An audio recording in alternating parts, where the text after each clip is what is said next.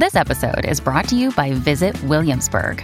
In Williamsburg, Virginia, there's never too much of a good thing. Whether you're a foodie, a golfer, a history buff, a shopaholic, an outdoor enthusiast, or a thrill seeker, you'll find what you came for here and more.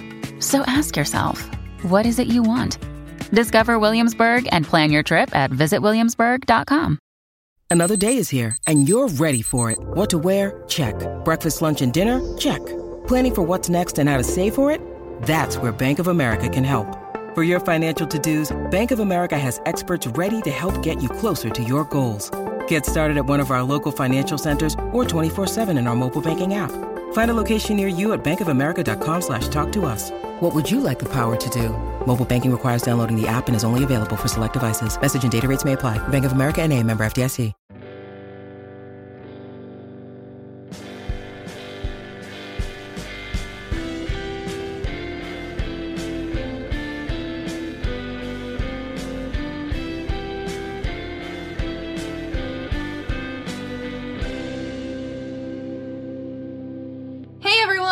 And welcome to the BPD Bunch. We have a panel of people who are in functional recovery from borderline personality disorder. And each week, a few of us get together to discuss the ups and downs of our BPD journeys to give you hope and direction for your own.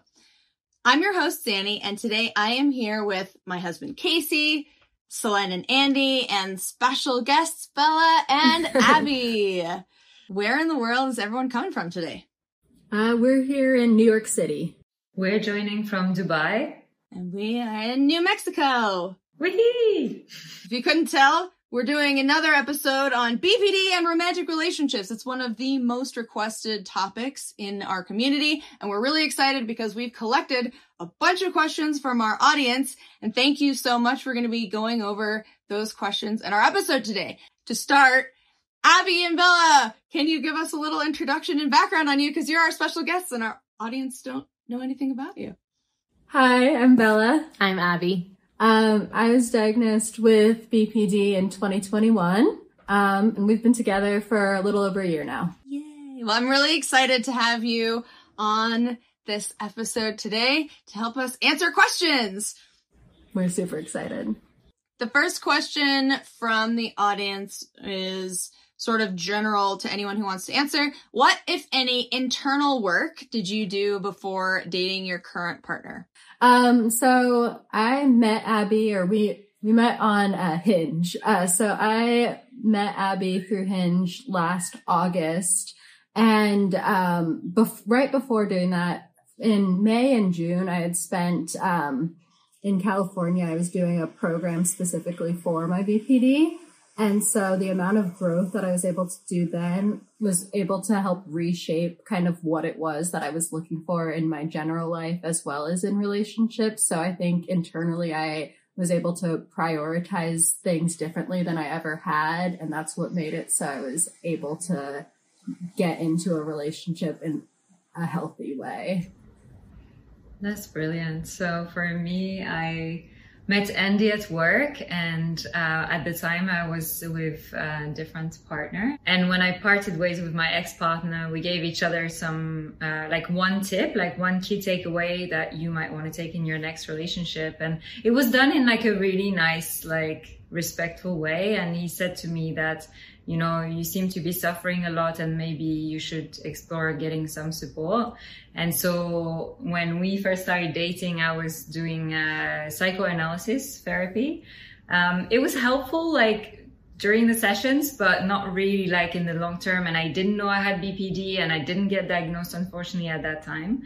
But still, it got me started on this path of self-discovery and healing, which has led to where I am now. So I guess it was the first step.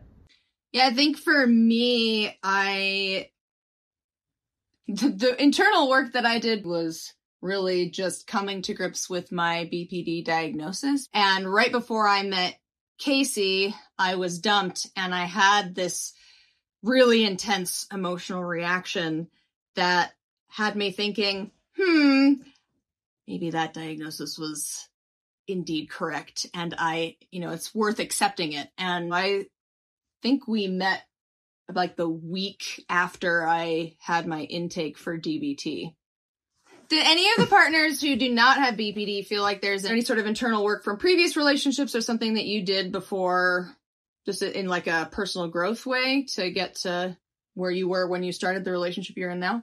Well, I also have my own mental health diagnoses, and I've been in therapy for a while. So I had gotten to a point where I felt like I was at a good place with myself and was ready to bring that to a relationship. So therapy. I think going into a relationship with Selene, I'd known a lot more about what I was really looking for in a relationship. So I took the learnings from, I've had 3 kind of previous long-term relationships before meeting Selene. And by then I kind of really knew what I was looking for and wanted to find in a partner. This one. So I think that was kind of where I got to in terms of looking. Basically someone who likes to play ping pong. Kind of along the lines of Abby. When I was younger, I had gone through some therapy in Utah, and it prepared me for this kind of, Zanny's going through a course and she's recognizing that she has a diagnosis and she's wanting to actually conquer that diagnosis and get a hold of it. So this is an issue for people in relationships in general, but can be especially challenging for those of us who have BPD, because many of us struggle with heightened levels of impulsivity on top of our emotions. And so sometimes things come out, or we do or behave in ways impulsively that are not effective. So how do you control those impulsive reactions when you feel emotionally activated by your partner? And partners, is there something that you do? It took me some learning how Bella wanted to be supported. When I'm upset, like, I want physical touch and like to be close and to really talk it out. And that's absolutely not something that she wants. So it took us some trial runs to be like, wait a second, Bella wants space, and some internal work on my part to understand that, you know, it's not about me, that, you know, she doesn't want to be touched, or she doesn't want to necessarily like sit down right in that minute. And so I had to do some work of, and just like remind myself that it's not about me. She'll come back to it in a few minutes when she's ready. So I find that she always wants some just like alone processing time. What do you think? Yeah, I agree. And I do think that helps with not being too impulsive with things and not saying things that I don't mean or want to be saying. Because I have done that a lot in the past, is like just like bottling things up and then just saying things and they just come out disastrously not how I intended. I do think I have gotten a lot better about that, and I do think that comes with like taking time to think about like my words and my actions before saying them or doing them. But yeah, I do really appreciate that coming from Abby, is just like having, especially because I wasn't communicating that well or vocalizing that is something that I needed or wanted, or maybe even realized it, but like being given that space, knowing that like I just need a second to like process and like put myself together, put my words together and stuff, and knowing that that's going to be fine is very helpful. Yeah, sometimes I leave the situation if I feel, you know, that's what I need at the moment. I feel like for me, it really depends on what's the underlying emotion. So if it's sadness, then I feel like I need and want to be like really, really close and have that physical contact and be given the space and the sense of safety that I can cry and that I can like express that emotion. If I'm angry, I need lots of space, lots and lots of space. If I'm anxious, I tend to need like to express it, like verbalize it, and maybe it can feel like I'm going around in circles a little bit. I'm like, I'm anxious about this. I don't know what to do about that. What can I do? What should I do? What blah, blah, blah, blah, like kind of talk it through. So it depends on the underlying emotion. In general, across all of them though, what helps is like I now, with the skills, have the ability or the go-to reaction of like describing them. So I'll do mindfulness out loud. So I'll be telling Andy like, this is how I'm feeling, like this is what I need right now, or this is what I think that might help. So can we, you know, sit down and talk it out, or whatever it is that I feel like I need. And when I'm not skillful, which still happens sometimes, then I will apologize after, which is not something I used to do in previous relationships. I used to put it under the big rug, the massive rug. But now I'll come back and be like, I'm sorry, I think I totally overreacted and shouldn't have said this, or wish I hadn't done that, or stuff like that. Yeah, which I think helps a lot. Yeah, I think for me, I'm someone who takes things quite personally, and in those moments, I've gotten better at it, but it's just trying to recognise that it's, well, hopefully most of the time, it's nothing to do with me, but I'm just there in the moment and taking things less personally. Also, my natural reaction is always wanting to help. What can I do in that moment to help resolve, make you feel better, or take away some of that pain? But sometimes I can't always help. So it's, I'm getting slightly better at judging the situation of, do you want me to help, or do you just want me to be there next to you? And sometimes just not say anything, but just so you know that I'm here if needed. So sometimes I ask, do you want help? But sometimes you might not know what you want. So I think it's because in those times, communication is usually better after the fact and reflecting on it, but in the moment it's quite hard to communicate sometimes what you're feeling. I think I've gotten better at telling you as well that it's not about you. Don't worry, it's not about you, but I'm feeling really angry, really anxious, really sad, whatever it is about X, Y, and Z. I think that's because that's something we started doing as well, to really explain what's going on inside and verbalize it so the person knows. Yeah. I think learning to identify my emotions was probably one of the most important things that I have done to be able to handle those impulsive situations better, because my default reaction to almost all negative emotions has been to just be angry, because if I am hurt or sad or afraid or genuinely angry, I used to rage at people as a way to kind of keep them at arm's length. And I realized that when I'm actually sad or afraid, what I really want is to be comforted. But if I can't even accept those emotions in myself, then there's no way for Casey to know that I'm sad. All I'm doing is just being really angry. And so that's some work that I did in myself. And I try as much as possible now to stay in that initial emotion, the sadness, fear, guilt, shame, the emotions that have historically catapulted me into raging anger, and just try to stay with that primary emotion and express that so that I can really communicate to him what's going on.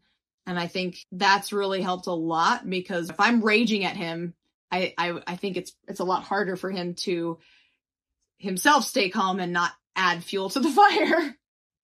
Very true. Yeah. You communicated with me that there's moments where you might actually push me away, but what you really want is for me to be there. And it's really hard to call your bluff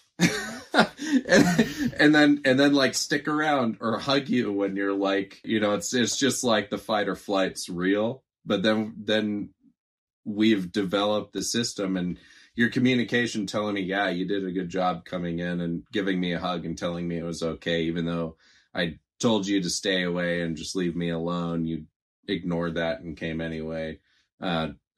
That's really helpful in those situations. And that's a way that I can actually try and help you process things and go over things. So, yeah.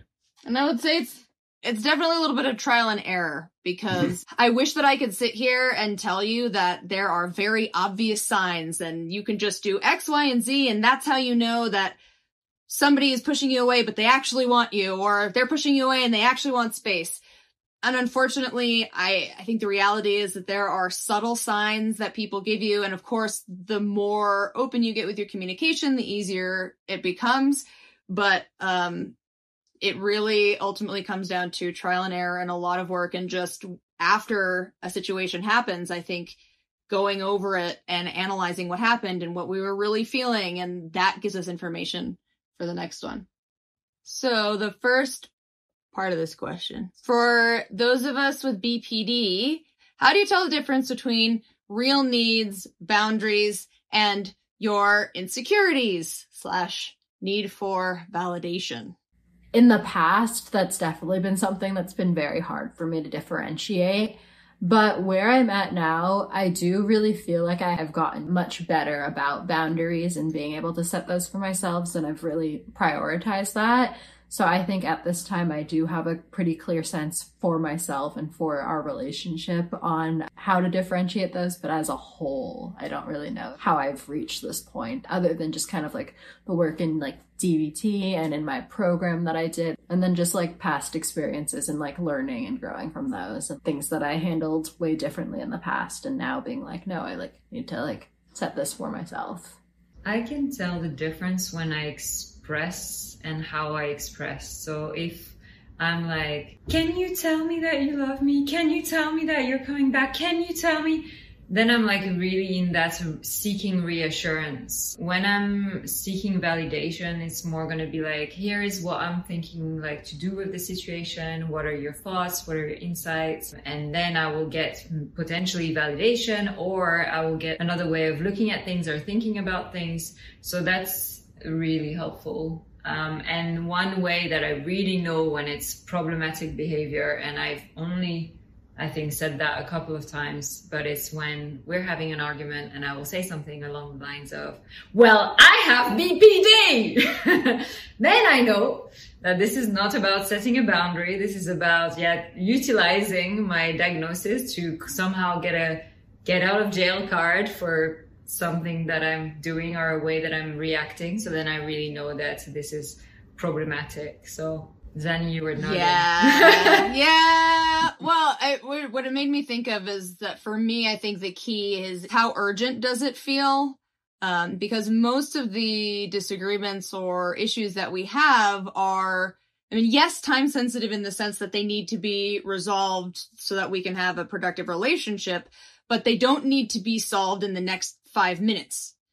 It's not like our relationship is going to explode or the world is going to end. But if I feel like I have to get him on my side right now or this is over, that's a pretty strong indication that it is not coming from an effective place. And I am just trying to get him to regulate my emotions for me. When I get really, really, really upset, I still get self-harm urges. And I haven't acted on them in years, but if I start feeling to the point that I want to hurt myself, then I know that I'm not in a space where I can think clearly. I had a recent experience where I could identify, it was almost like there was a switch. We had gotten into an argument and I was so upset that I felt like I wanted to hurt myself. So instead of doing that, I grabbed my keys in my backpack and I was like, I am going out for a bit. And I walked around the neighborhood for about 30 minutes. And I also started having catastrophic thoughts about our relationship as a whole. And I was pretty mindful of how I was feeling. And as I started to come back down, there was a point where all of a sudden the switch flipped. And I was sitting there thinking, how was I thinking this was so horrible 5 minutes ago? It's really not a relationship ending worthy issue. So I think for me, if I get to a place where I'm thinking really catastrophic things and I'm very emotional, I can probably chalk it up to this is my brain's response to this level of emotional pain. And once that comes back down, I will be able to think a little bit more clearly. So the next part of this is, so to the partners, how do you find a balance between validating your partner without reinforcing ineffective behavior? Let me bounce off of what you said earlier about when you ran out and you just had to get some space like right away. It's in a situation like that, it's just like, I understand, this was overwhelming for you and that you needed to get out of the space to clear your head and get back into the game before coming back. And when you would come back, talking to you about why you left and what was going through your head at that point, and deciding a strategy for, was that the best decision to make, to just run right out, or is there a better way to do this? None of that is easy, by the way, but at least being able to create a hindsight situation after the fact to see if that's actually the right strategy or not. And you and I have done this for years, communicating when there's been these blow-ups after the fact. What could we do that might be able to be better? What can I do as your partner to be more understanding and be more validating of how you feel? And what can you do that might be a little bit more effective, for the future reaction? Well, and sometimes running out is the most effective thing. Right. And in that argument, it was the best thing. You're like, I can't do this right now. And you walked out, and I didn't call you. I just let you go. I let you do your thing. And it was like, oh, okay, cool. And that, well known. Yeah. And that was partially because early on, I knew that, for me anyway, I have this, if I run out, there's a part of me that I want you to follow me and chase me down and have a big romantic moment and get on one knee. My lady. I need you. I knew that if he follows me when I run out, then that will just make it harder for me to stop running out just to run out. And I wanted to make sure that I'm only running out when I really need that space, because I'm at a point of extreme dysregulation. Because when I do that, I realize I'm kind of leaving him to sit with all of the emotions that we were just having. And he just kind of has to sit with it until I get back. And so I really don't want to put him in that position unless I really need to. And so him not reinforcing that by running after me ensures that I really only do that when I need to, because I know he's not going to come after me. I have to be the one to go back. And I think that's made a really big difference for me. Yeah, that's a good point. Me having the knowledge that I do have to kind of sit with the situation and let you go and not run after you totally avoids the reinforcement of that behavior, like completely. So that's a really good point. Yeah. I think you touched on something really important there around validation. And this is something I learned in therapy. I never knew before. And it was like mind blowing when my therapist told me that you can validate someone's emotion without validating someone's behavior. Yeah, I think that puts it really nicely. And I think it happens a lot after a disagreement or in hindsight, because a lot of our arguments, I think, are from a lack of communication. Do you agree with that? Yeah. And so after a disagreement, like just coming back together and saying like the way that was handled was really hurtful, or setting a expectation for communication in the future, like expressing my want for more clear communication. But after the fact, like I don't think we do that in the moment. I definitely validate behaviours, and I often use those words. I say that I'm validating to make it clear what I'm doing, but I find it really hard to kind of step in and say I don't think this is an effective behaviour to kind of manage this situation. And even when you've asked me to do certain things and to help you if it gets to this state, I don't always. I find it really tough, because I feel as though I might escalate the situation, and so that's something I struggle with.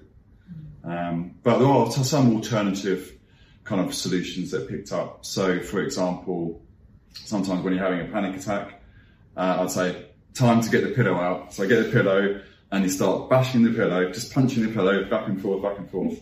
So that's one kind of technique that's been useful, and we've done a couple of times to kind of manage that situation. What are some things that you do to help maintain your relationship?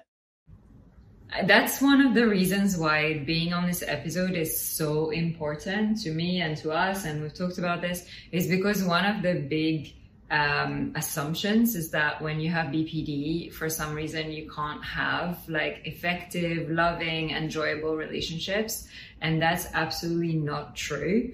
And so it's something I really want to, you know, talk about and emphasize in this. And so the ways that we really enjoy our relationship, we have date nights, because my language of love is quality time. So love spending time together and taking that time to really enjoy a nice meal, go out, dress up, like really have fun with it. We travel a lot together because that's a passion that we have in common. So we do lots of fun adventures. Like even in the traveling, we'll be like, hey, there is this thing to do, that let's just do it. And that's when the impulsivity trait becomes spontaneity and actually gets us to do lots of fun stuff. Well, you send me a lot of GIFs. I mean, that's cute. That's fun. I like that. You know, in the middle of the workday, you'll get like this little meme or a GIF. I don't know. It's really nice. And we've talked about that a lot, but I think communication has been super key as well in terms of enjoying the relationship. Like we just have open communication also when things are good, you know, and your language of love is words of affirmation. So just keep reinforcing, like saying loving words, and it's just like a really nice way of enjoying the relationship. I think for me, it's kind of small things regularly, like leaving notes, sending messages, like I said, throughout the day, just to make sure that, you know, that I'm thinking of you. Small cute things like that. And having some also, one of the things we do love, like you said, is travel. So making the time and planning that out and making the most of those situations. And just living life and say, what's the worst that can happen? And then just go for it. Like moving to Dubai, what's the worst can happen? We just go back to the UK. It's not so bad, is it? So, so I think just reminding ourselves to keep going. But also these are, I guess, relationships where kind of advice for. When you need mealtime inspiration, it's worth shopping Kroger, where you'll find over 30,000 mouth-watering choices that excite your inner foodie. And no matter what tasty choice you make, you'll enjoy our everyday low prices, plus extra ways to save, like digital coupons worth over $600 each week. You can also save up to $1 off per gallon at the pump with fuel points. More savings and more inspiring flavors make shopping Kroger worth it every time. Kroger, fresh for everyone. Fuel restrictions apply.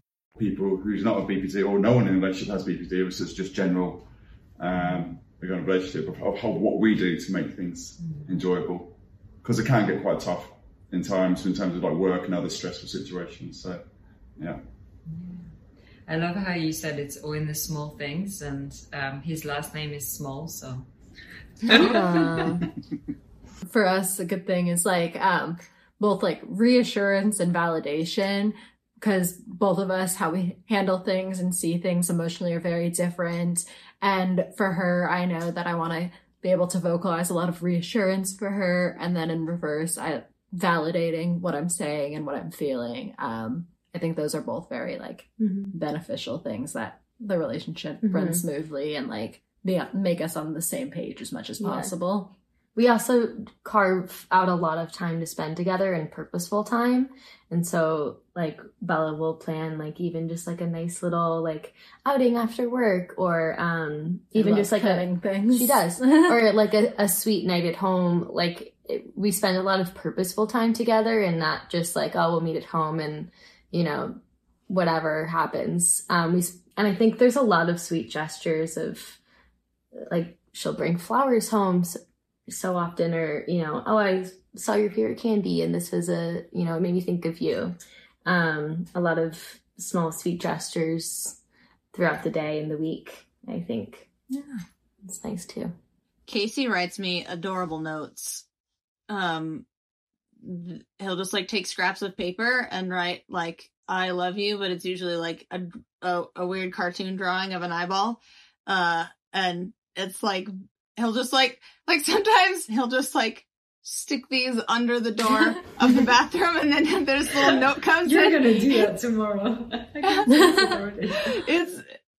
it's just stuff like that. Like I think being silly too is very important. Like make weird faces across the table at each other, and Blow bubbles in a parking lot till 3 a.m. Yep, blow bubbles in a parking lot till 3 a.m. Spending time together to maintain a relationship is incredibly important. So we'll try and find events or even just do like a movie night, or we'll sit down at the dinner table and we'll have dinner together. The best way to maintain the relationship is definitely spending time and finding something that you both can go to. You don't have to have the same interests, but we have certain events that we like to go to that we have shared interests in, and we make sure to hunt those down and go to them. And it definitely keeps the relationship strong. Yeah. Well, and also right before we got married, we had premarital like counseling sessions. And one of the suggestions that the guy had for us was to check in with each other. And we used to do it like every day. And now it's more like once a week. But Casey will say, so how did we do today? And I think that's always a good way to just kind of bring it back to like, how much are we focusing on the relationship and what things do we need to work on? This makes me think of something we did during COVID. Do you remember? It was like at the end of each day, say to each other 3 things that we're grateful for. And it could be about the relationship or about anything else, but we did it for like over a year during that like really tough lockdown time. I love that. So Abby and Bella, it's so amazing to have you on the show. And I had a question. Do you feel like there's any difference being in a same-sex relationship with BPD? I think we've both been in relationships with men before. So I think we have this ability to contrast between our relationship and past relationships. And I think there's something special about shared experiences of being a woman, that there's a level of understanding of what we just both bring to the table solely just from being a woman, like BPD aside, that I think helps bring a maybe a deeper level of connection that I experienced with men. Do you want to add to that? As far as in this relationship, I do think, like there's definitely having like a woman on a similar emotional thought process definitely is helpful, is beneficial in understanding what I'm feeling. I don't know. That's kind of... I think there's just a different ability to connect. Or not ability, but... Yeah. No. It's just a different way of... It's just a different type of connection. Yeah. Yeah, thanks for sharing. Sometimes it's really hard to explain something that you feel, right? Rather than... Definitely. Thank you for sharing. Does anybody have any sort of last parting words of advice to our audience who, are trying to navigate romantic relationships with BPD? I think we're all human, and so we're gonna make mistakes no matter what. So I think it's just embracing it and learning about each other through the journey, and just helping each other and communicate well. You're quoting Casey on that one. Somehow finding the balance between like working on yourself if you have BPD and also like enjoying the ride together and helping each other. Yeah, it's all just like learning with each day that goes by, and like being able to find that person that is able to match those things, because there's people out there who I've dated in the past or anything in the past who you can tell just like that's not something that they are able to assist with, and that doesn't make them a bad person. It just is not the right fit. And so finding that person and then working constantly and learning constantly is just like how to make that successful, is just always learning, like never stopping and always working on everything we can. Having fun while we do it. Yeah, exactly. I think I would just say that romantic relationships are one of the most emotional experiences that people go through in general. And so if you have BPD, it becomes a very intense experience at times. And I think that can make it beautiful, and it can also make it challenging. And I would just say that I think that our relationship is more beautiful because of that intensity, and it is a lot of work. It's a lot of effort to learn all the things, but the more you learn, the easier it gets. And I think, at least from my perspective, one of the most important things that we just do on a regular basis is both of us are always trying to take ownership for our part when something goes wrong, and finding somebody who will reciprocate that. So, even if, there's an interaction where either one of us have only 10% to contribute to what went wrong, we still take ownership for that. Even if I feel slighted, there's something that I can take ownership for, and vice versa. And I think having somebody who is able to take that ownership with you so that it's, we're not fighting each other. The goal is not to win. The goal is to be on the same team. Do you have anything to add? That should be on a t-shirt. Yeah. All the trials and the tribulations that you go through within the relationship are the steel and the fire of the relationship. And not giving up is the blacksmith swinging the hammer.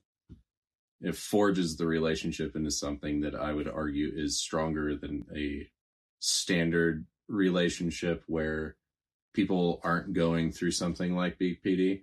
That's a bit elitist to say, but I'll own it.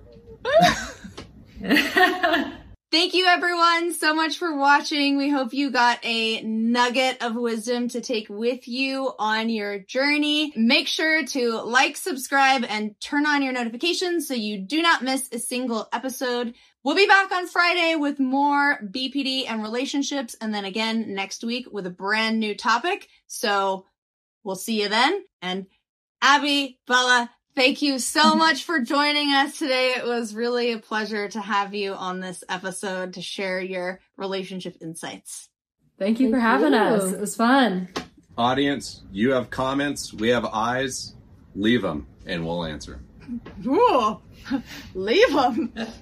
Leave them. Leave those comments. Well done. We'll see you next time. Cute.